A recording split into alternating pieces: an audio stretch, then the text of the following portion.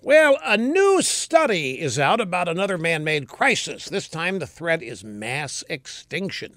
Yeah, a handful of scientists say that humans have damaged the Earth's ecosystem so horribly that we are headed for the biggest mass extinction since the dinosaurs were wiped out 66 million years ago.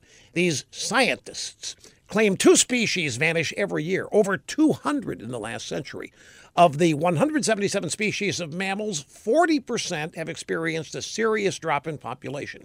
Now, co-author of the study is the disgraced Stanford professor Paul Ehrlich. He says the asteroid that hit Earth, wiping out the dinosaurs, was not making a choice. But the coming mass extinction is the result of human choice, overpopulation, overconsumption by the rich. Ehrlich complains that wildlife habitats have been plowed under and paved, replaced by buildings and strip malls. Of course, Amazon's going to fix that. Of course, this crisis comes with a deadline. The study gives us only 2 or 3 decades to straighten the problem out, or else we're done. Mass extinction will be so far gone, we won't be able to recover. Let me turn back the hands of time. 1968, that's when a young scientist named Paul Ehrlich wrote The Population Bomb.